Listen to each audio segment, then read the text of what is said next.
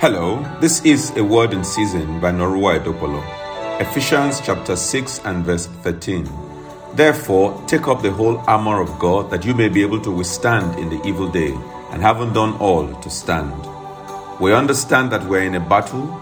Today we learn that there are weapons, powerful weapons, mighty weapons at our disposal.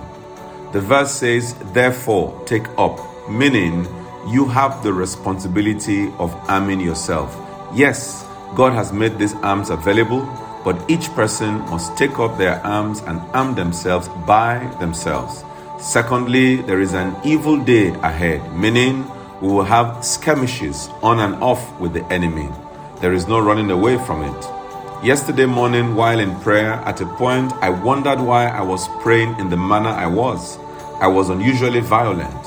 It was later in the day when some news came to me that I understood why.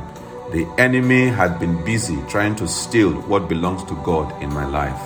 Number 3, if you will do your part, you can rest assured that victory is secured already by the precious blood of the Lamb. Shall we pray?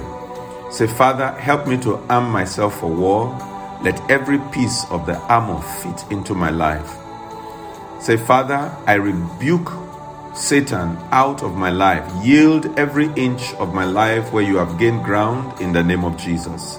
Says to him, Satan, the Lord rebuke you from the lives of all my loved ones. In Jesus' mighty name, amen. May God bless you. Amen.